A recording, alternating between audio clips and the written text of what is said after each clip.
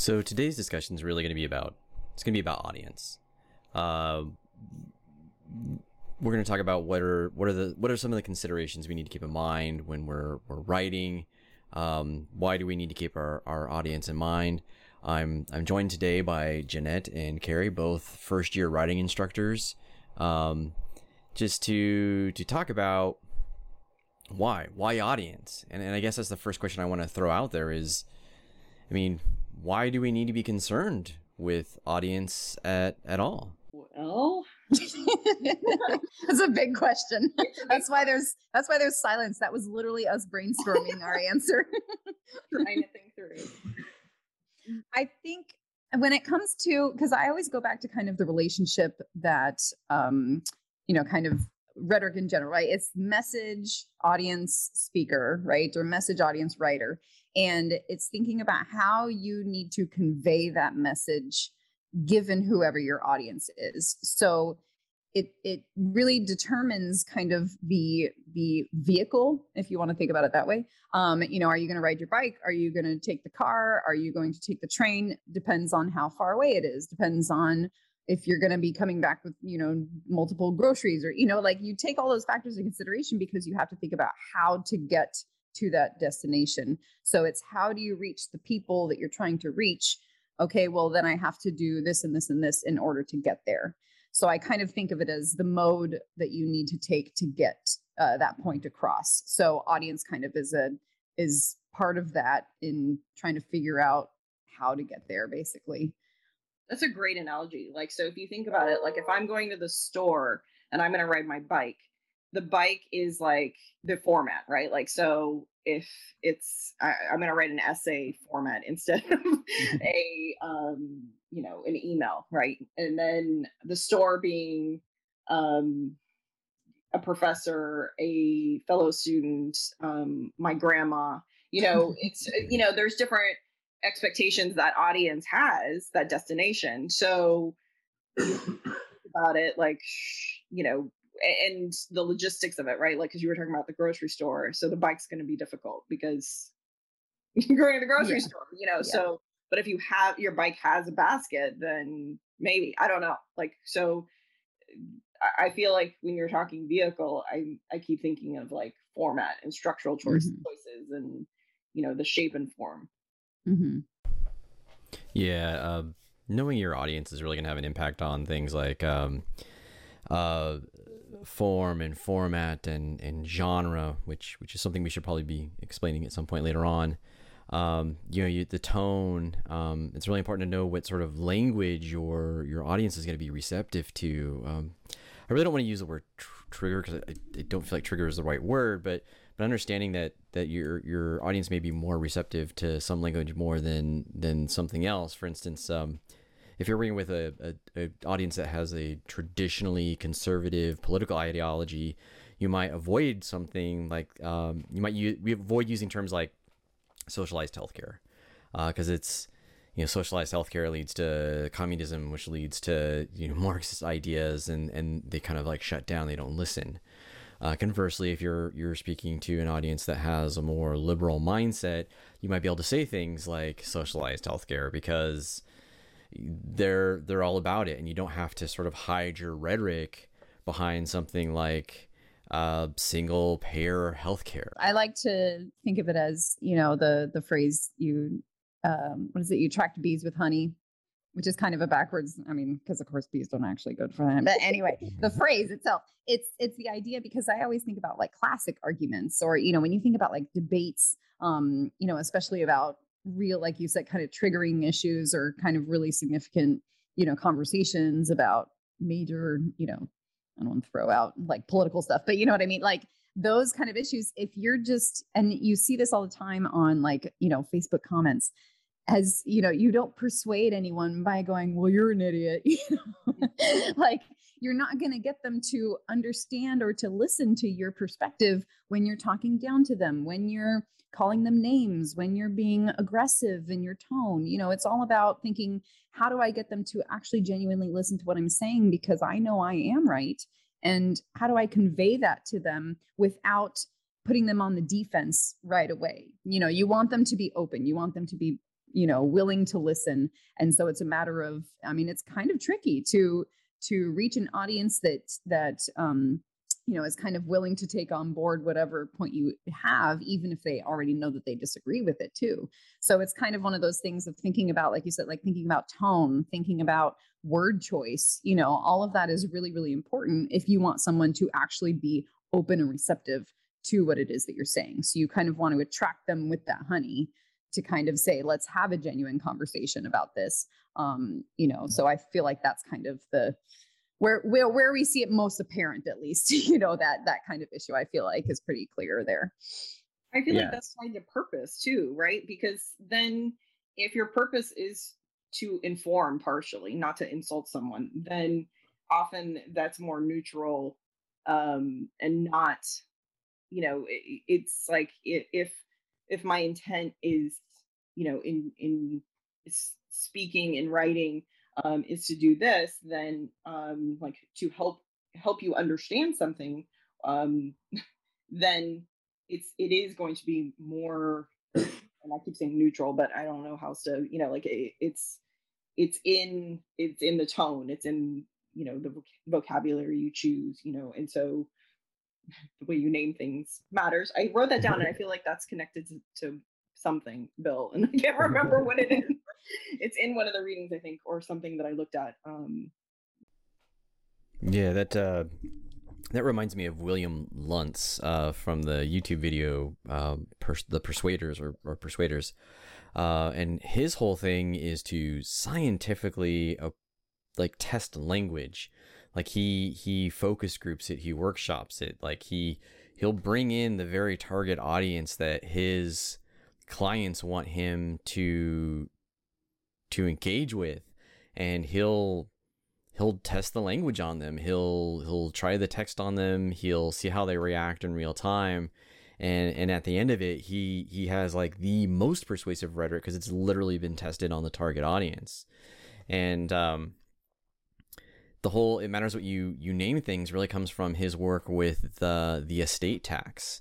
Congress wanted to pass a bill called the estate tax, and it was really a tax on a estate of a certain value, but Luntz renamed it in media to the death tax, and that effectively killed the bill. I mean, people who were sort of untrustworthy of the government felt like they were getting taxed coming and going. They're like, you get me when I'm born and you're getting me when I'm dead. Like, I'm not having it.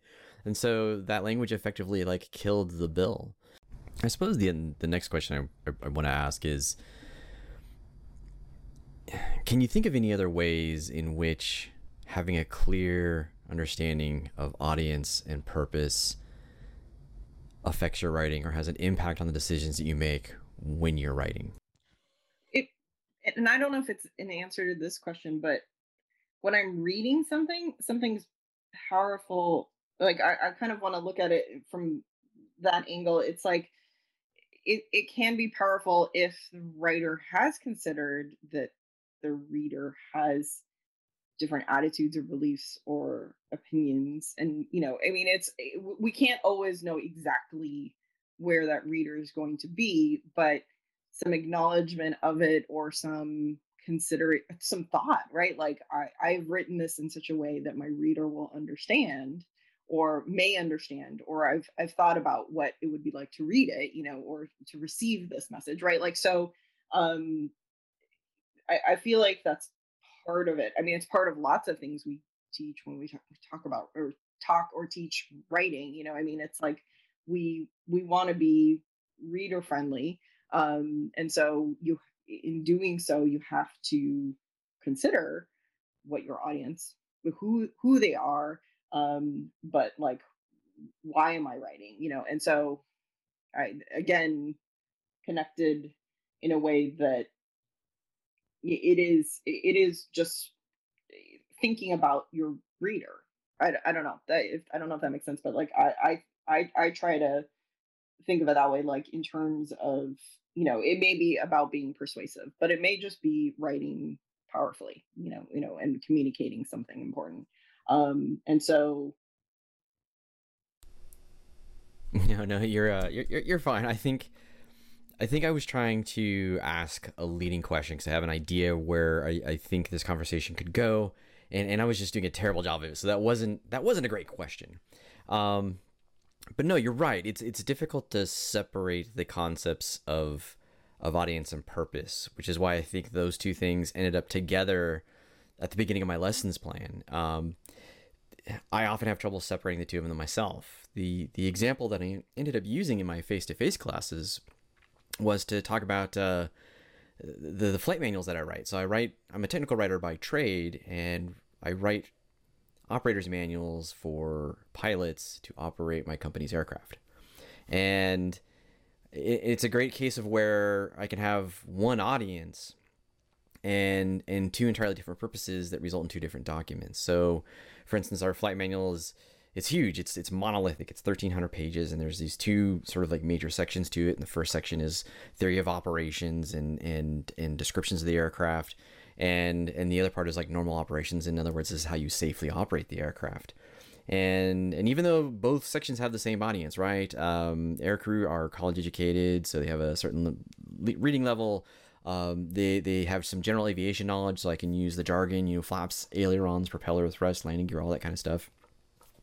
But when it comes to actually writing the manual, the purpose seems to be the driving factor, right? Because the audiences and the subject are relatively unchanged. So for the theory of ops and the descriptive part of the text, there's just walls and walls of prose. It's just page after page, paragraphs and tables and charts and what have you, all describing all the different systems and subsystems of the aircraft and how those function. But when we get to the actual, like, this is how you safely operate the aircraft, when we get to the normal procedures, it's very no nonsense. It's very brief, simple statements like engine power on, landing gear down, engine ignition switch on, and we call that a challenge response format. Here's a challenge, here's the thing you're going to do, and this is how you're going to do it.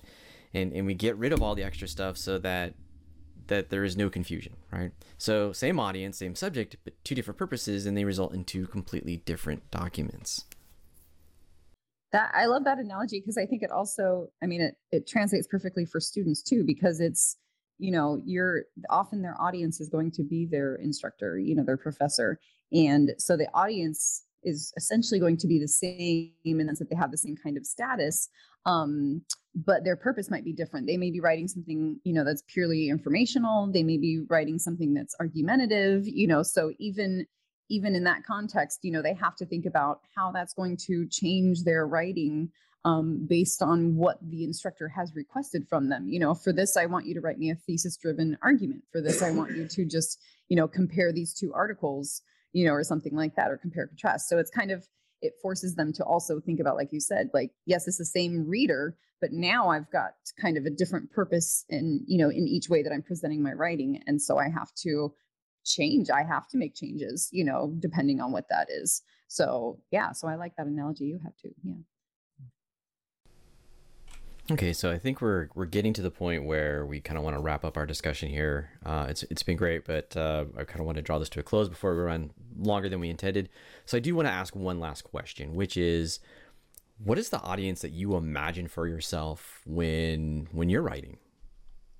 I think for me, this is going to sound a little weird, but I generally, for most of my writing, I'm usually writing for myself, but like a smarter version of myself. So like I've almost morphed myself into like this weird, creature that's like up on a pedestal that has like 5 PhDs and and it's like, and so it's like I'm trying to impress this version of myself and kind of showcase my best writing skills within that piece, but at the same time keeping in mind what I know as a writer myself, right? It's always kind of write what you know. And so it's, so I don't want to say anything to this version of myself that's repetitive, that's not necessary. It's like, okay, you already know this, so I can move on to this next point, right? So in a weird way, it's kind of like this, like I said, this version of myself, but I always feel like there's some sort of instructor element, like in all my writing. I think it's just because we've been in school for so long. So it's now my brain is just like everything I write is going to be looked at by some sort of professor.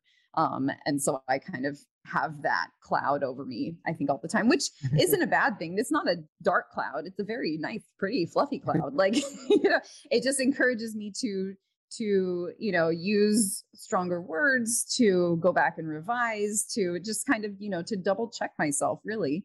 And I feel like that's kind of the most important part, is just double checking, going back and making sure it all makes sense.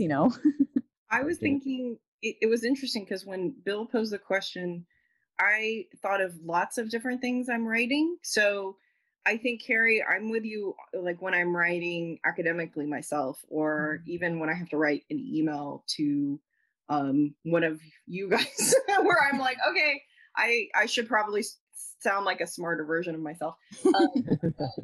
It's, I don't, I do think about, I think with the emails, I do think about who I'm writing to first. So I am thinking about audience, like it's there. It's not like maybe as like front of mind as like what I need to communicate, but it's like, it's still there, like in it, it's still, it comes through more, as you were just saying, Bill, like in the revision, right? Like, so like when I read through it, I'm like, wait, should I add something to my students about, hanging in there because it's like midterm season and I know they're probably, like like pulling out their hair, like, and so it's like it comes through in that second like pass at it usually. It's there, it's just not as prominent as like, okay, the goal is this, right? Like, so it's the equivalent of if you have a compare and contrast assignment. It's like, okay, no, I'm focused on like comparing and contrasting, and then the audience level or the purpose and like kind of considering all that would come second. I don't know. Mm-hmm.